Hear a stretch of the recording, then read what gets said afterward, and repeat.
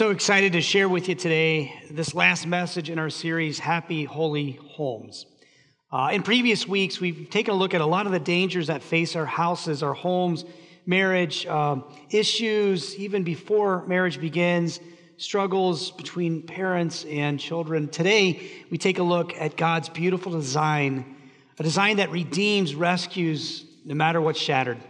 And so we find this beautiful truth that we're going to put on display today. God desires and will even work with whatever home to build your life on that which lasts, a happy life. So let's set our hearts again to that message as we'll be inspired by Jesus' words in Matthew 7, 24 to 25. Let's do so by opening with prayer. We pray. Sanctify us by the truth, O Lord. Your word is truth. Amen. Have you ever had this experience in life where all of a sudden the light pops on, there's this epiphany, you learn something new, it's kind of maybe life-changing or a cool trivial fact, but it's cool nonetheless. It was hidden there in plain sight all the time, all the way along. It was always there, but you come to realize it later. I've had that experience a number of times. Just recently, I discovered, Mario Luigi fans out there, Nintendo, classic Nintendo game, right? Super Mario Brothers, something I played back in the 80s. That's how old it is. Any kids that are with us yet? Right? So I didn't know this. I just learned this. Mario and Luigi, they bust question marks and bricks, not with their head, with their hand. Yeah, so you guys already knew that. Why didn't you tell me that? This is life-changing, right? So if you look, they raise their hand and they jump. I won't do. That's weird. So I guess that info doesn't really matter much. It doesn't really change our lives, but it's interesting. How about this? This is maybe practical for some of our teens here. And I'm ashamed. I think I learned this like about 5 years ago. But when you're learning how to drive and you see that the gas gauge is very important to pay attention to. The E is not for excellent. It means empty. So as in, you know that. So when it's getting close to empty, you pull into a gas station. There's a little gas pump icon right next to the gas gauge with an arrow pointing one direction. Did you know that? You guys are too smart. I didn't. It's like 5 years ago I learned that. So that helps you when you pull into a gas station to know where your tank is on the left or the right. So that's great, especially rental cars. That helps. Pay attention to that. All right, maybe not life-changing. Well, another one that I just found out the other day, if you're a big fan of The Office, the sitcom, right? And that's still kind of a classic, and people still love it to this day. Michael Scott, who's the boss of the Scranton branch, of course, who's kind of clueless. Anyway, behind him on his right shoulder on the wall, it looks like there's some kind of diploma there, suggesting that he's fit for his job, which is arguable. That's not a diploma. It's not even credentials from Dunder Mifflin, the overseeing company. It's actually a certificate of authenticity for a Seiko watch that he purchased. But the funny thing is, when you look closer, it's Seyko. It's not how you spell Seiko, and therefore is not authentic. It's a counterfeit. But he's clueless. He doesn't. He shows it off proudly. It's a running joke. That makes no difference in our life if you know that. But I have this privilege today of sharing with you something that's hidden in plain sight, which is far more than just trivial. I kid you not, what God shares in this hour of worship is the recipe. If you're filling in blanks, it's the blueprints from worship to build a happy, holy family life. And that goes for if you're a family of one or a family of 101, lots of kids or whatever. The hour of worship is actually the pattern. If you want your home to be blessed, built on the foundation that is Christ, and weather all the storms of life. So this message is very practical for all of us, any of us, but we especially turn our thoughts, our sights on our children. who in today's day and age, Generation Z and Generation Alpha coming up, are reporting more mental health struggles, more despair, more issues than at least have been reported with previous generations. In plain sight, hidden all along, in plain sight, the hour of worship really is something that we can use if we live out in our homes to bless our loved ones and our friends. How so? Well, there are 5 aspects, pretty much in almost every worship service we have, that we can learn from and live out in worship. I want to cover those 5 aspects with you today and celebrate the goodness of God that right here, right now is the recipe to bless you. And even better, it isn't really based on works. It's based on grace. Grace which God would love to fill your homes with every waking hour. So let's jump into this first aspect of worship. Know this: worship is for every hour of the week. It's not just a 1-hour thing. But this hour, of course, is special. It's where we gather as a corporate body of believers and publicly proclaim God's name. And we see his divine work. It's a divine service that he exercises here, where he claims in baptism, like he did with Miles today, all of us, all by grace. God is doing the work here. But this worship isn't just for these 4 walls in this place in this hour. The Lord, in his word, opens our eyes to see that when we leave this place, we enter a sanctuary as big as the world. And we can worship God every waking hour. That's his desire. By the way, it's not about him. When God calls us to worship him every waking hour, it's not because God needs that. But the selfless, loving God, he has us, directs our thoughts to worshiping him so that he might bless us, because there's a connection between life and worship. But for now, let's establish this biblical truth. Worship is really beyond just a Sunday morning 1-hour thing, and it's a beautiful thing, and it's a blessing from God for all our lives. Jesus says this in Matthew's Gospel, chapter 4, verse 10. In defeating the devil in the wilderness in your place and mine, Jesus proclaims this beautiful truth to live by. He says, worship the Lord your God and serve him only. And that's not just a 1-hour thing, but Jesus directs our thoughts. If you worship the Lord your God and serve him only, you will enjoy life. Paul echoes the same truth this way about how worship is an all-encompassing thing when he says in Romans 12, verse 1, he says, on account of God's mercy, after you see the love of God, which is unlike anything you can find in this world, incarnate on the cross, that's Jesus there. When you see that love and you know what that means, he says, offer your bodies then in response as living sacrifices. Guess what? This is your spiritual act of worship. So this hour is just a pattern. It's a microcosm of the greater worship that we get to be about every day. And if we worship every waking hour, our homes will be happy.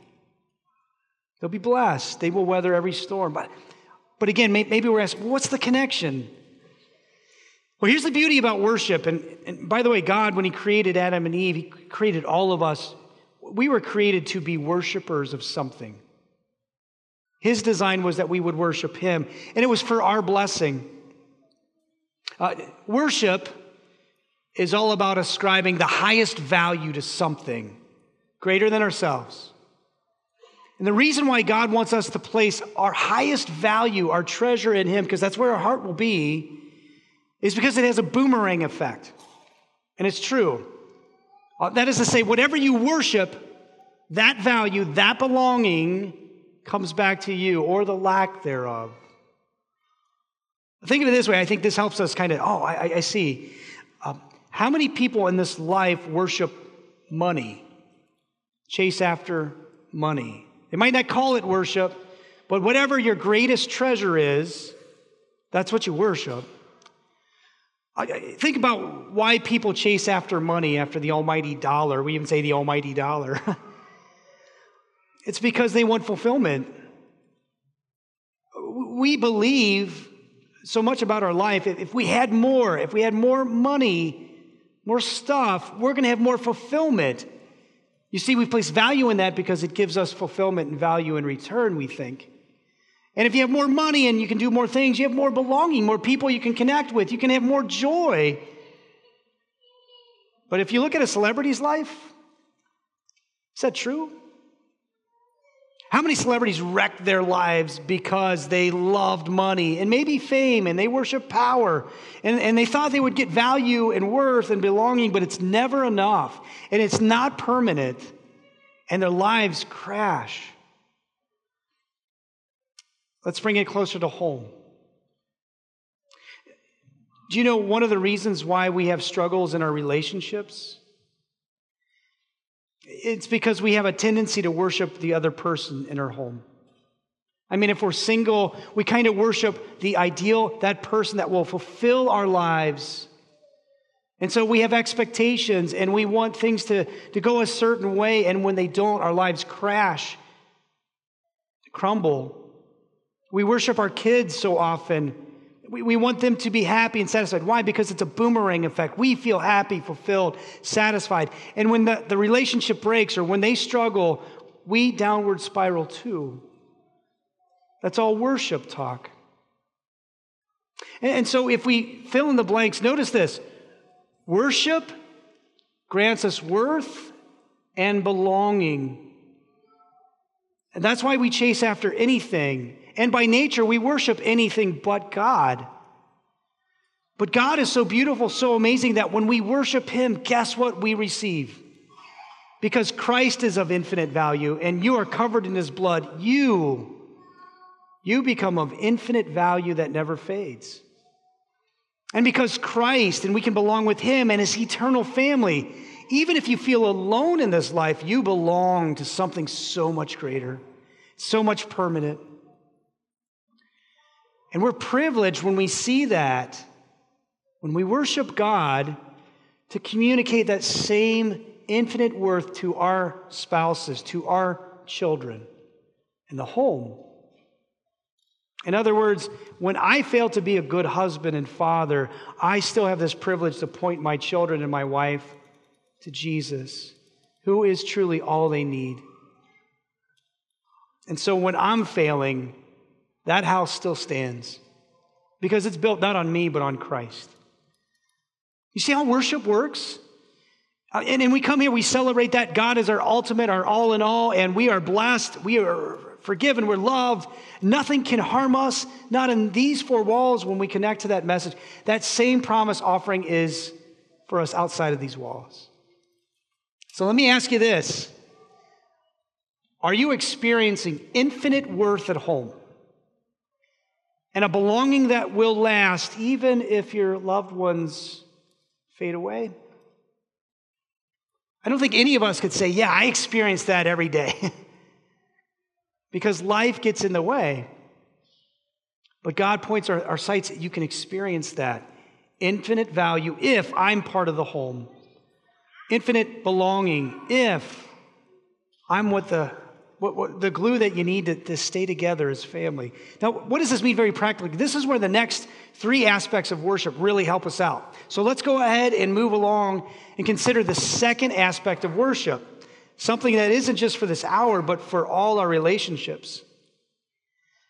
Baptismal grace is to forge every relationship. Think just a few moments ago when Miles was here, getting baptized. You know how beautiful that really is and how different it is from all the relationships that this world offers? And we experienced it just before the baptism when we confessed our sins and God just said, I love you anyway. You're mine. That's a relationship of grace, and we learn of it in the word grace.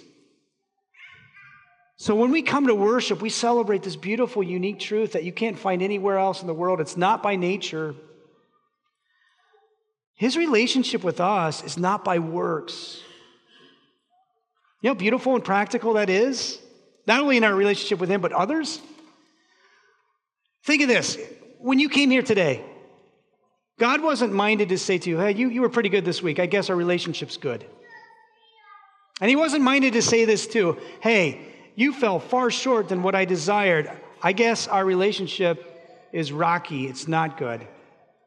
And you didn't hear Jesus follow up by saying, I think you need a little talk of condemnation, a little judgment, a little guilt, a little disappointment on my part until you get your act together.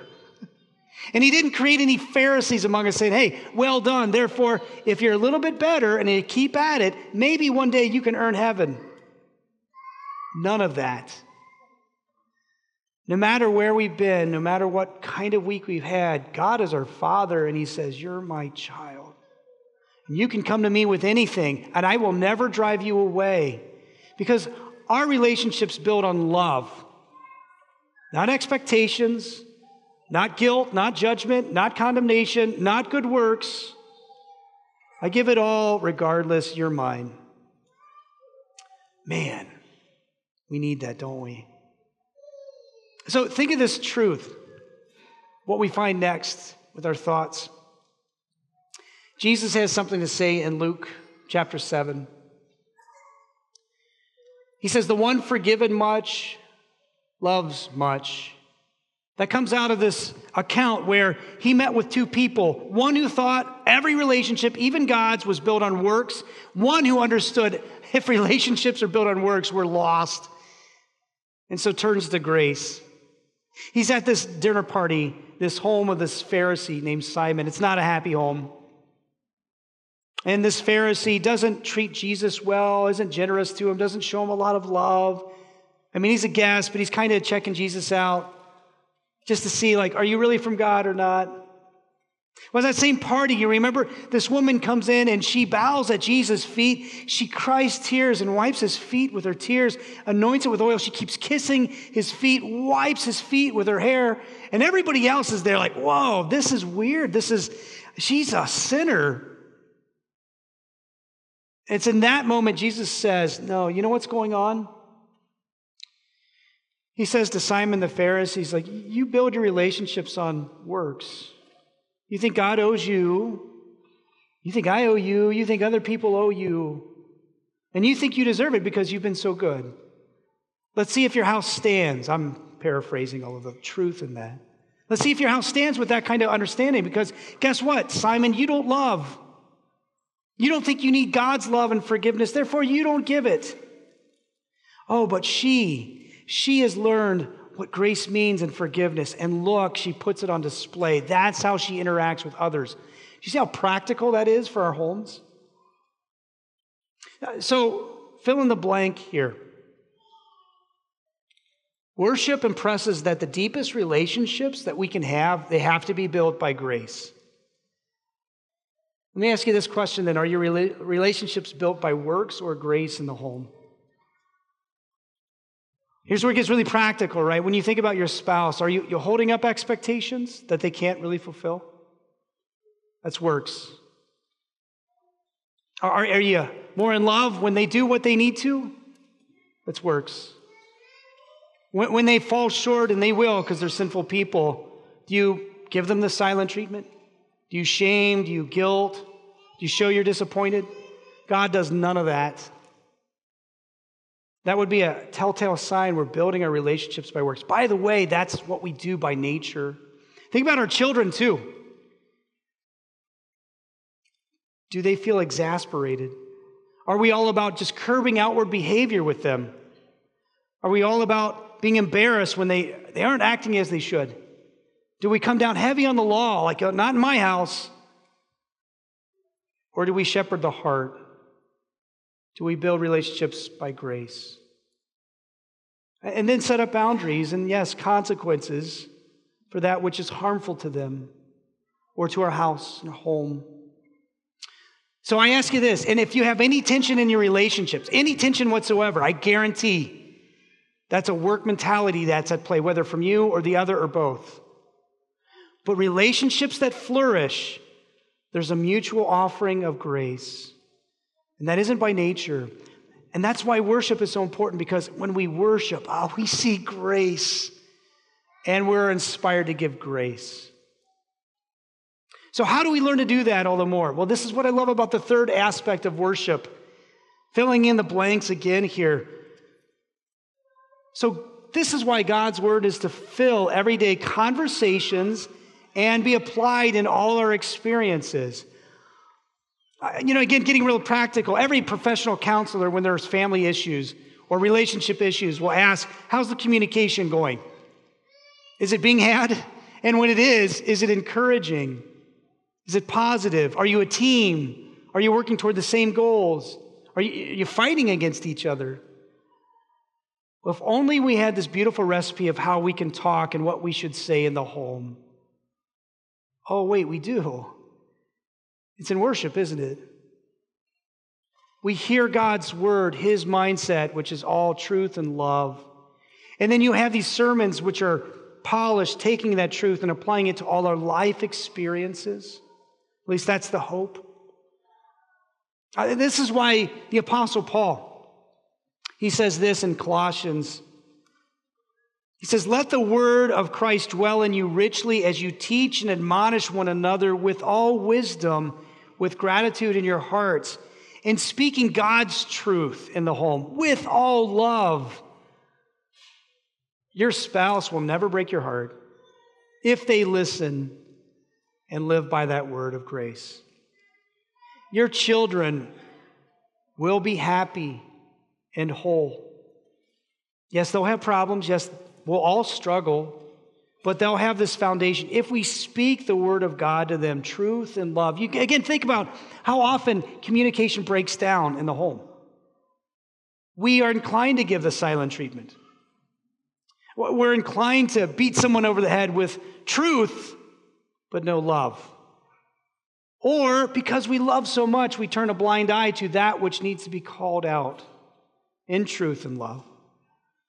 Again, don't you see that's how we parent by nature? That's how we even approach marriage by nature. God intervenes. God says, in worship, I'll give you the words to speak, truth and love. So worship teaches us how to speak and experience grace and truth. So here's the challenge question for us. Think of your conversations in your home between you and a spouse or your children, or just general relationships, friendship. Is the communication that's experienced there, is it worthy of coming from a pulpit?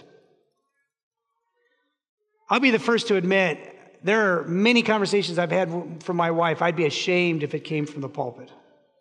Many conversations I've had against my children, I'd be ashamed for you to hear from a pulpit.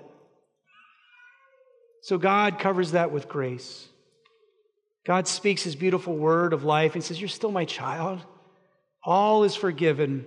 See Jesus at the cross. Learn from that word then how to speak words of life. And that's the aim, that all our words would sound like they could come from a pulpit. And grace covers all the rest. All right, so now let's take a look at this fourth aspect of worship, which is truly important. The Lord's Supper offers the ideal model for a new humanity and marriage. Do you ever think of the Lord's Supper that way? Often we see the Lord's Supper here, and we all gather, and there's so much going on, and there's so much to the Lord's Supper that we could just stop and celebrate. Jesus, by promise, says, I'm here for you, in a simple taste of bread and a drink of wine. And in that moment, even if you haven't gotten anything out of the sermon, and if you wonder, could God truly love me for what I've done? When you come and you taste and eat, it's just God and you in that moment. He says, taste, feel, touch. All is forgiven. You're my child, and I'm giving you to a life full of meaning and purpose and love. Every time we eat of it. Oh, I long for the table for that alone. But then we see we're not alone. We're a family of believers completely united, and we receive, and it is beautiful. But what we might not see is how practical it is when we leave this table. By the way, this is a table, isn't it? And it's a table for fine dining. It's how every home can be. Gather around the table. What do we feast on? What do we enjoy? It's love. It's love. And what's at the head of the table? Well, we have Jesus, the ideal man. And if every man and father and husband could pursue that ideal, be the first, though Lord of the house, if you will, would lay their life down as the slave of all families would be built up well. Communicating love no matter what's given in return. And what else do we see at this table? We got the Holy Christian Church presiding over the sacrament, nurturing God's children. That's the Holy Christian Church, the ideal woman who does much good, goes into the world, whose banner is Jesus, the one who laid down his life for that beautiful now washed bride. Every woman, every wife, every mother, there's your ideal to pursue. Every friend, to be the Holy Christian Church, to be like her. And there's love. Talk about love to build every relationship. A love that you can't find in the world. Loves that are based on romance and me, and friendship and me. No, this love is agape love. This is you first, you first, you first. Oh, if every home learned from worship, that worship models the ideal man at the Lord's Supper, the ideal woman by the Holy Christian Church at that same supper, and true love, homes would truly be happy and holy. So my question for every man, woman, and child here, are you pursuing this ideal in your home, resting on grace, seeing at the supper, there's what it means to be a man, Christ. There's what it means to be a woman, the Holy Church. That's what true love looks like. And then in humble confession, as I regularly am reminded, I fall far short of that, but God picks me up in the supper. And he makes me the kind of man I'm not by nature. He makes it by grace, what I can be. And I have this joy of actually being honest and open and owning my own faults to my family, asking my beautiful bride, forgive me. I wasn't the kind of husband I should have been. Praise God for the supper. And she can say that same thing to me. And our children see that modeled. Oh, this is what it means to be a man and woman. There's a lot of stuff that we're pursuing in all of this. But notice this. Jesus says in Matthew 7, he says, therefore, everyone who hears these words of mine doesn't just hear in worship, but now lives it. You're like a wise man who built his house on the rock. The rain came down, yes. The streams rose, yes. And the winds blew and beat against that house, yet it did not fall because it had its foundation on the rock. Again, we remember James' words. Don't just be hearers of the word, but be doers. Worship is that perfect pattern, a prescription to be doers. So as you leave today, hopefully that's something now no longer hidden, though in plain sight. And as you leave today, don't feel burdened because this whole place is all about grace. You cannot lose. You are perfect in God's sight by the blood of Jesus. And every day you get to build a happy home, no matter the days have passed and what has gone wrong. But still, there's more encouragement. This last aspect of worship, we find that encouragement we need. God blesses us with the help to build happy, holy homes. Worship reminds us then you're not alone. And you know, when we have that truth impressed upon us, it's in the last words of worship. You know them well, but let me read them. They're scriptural. They come right from Numbers chapter 6. You hear these words all the time. The Lord bless you and keep you. The Lord make his face shine on you and be gracious to you. The Lord look on you with his favor and give you his peace.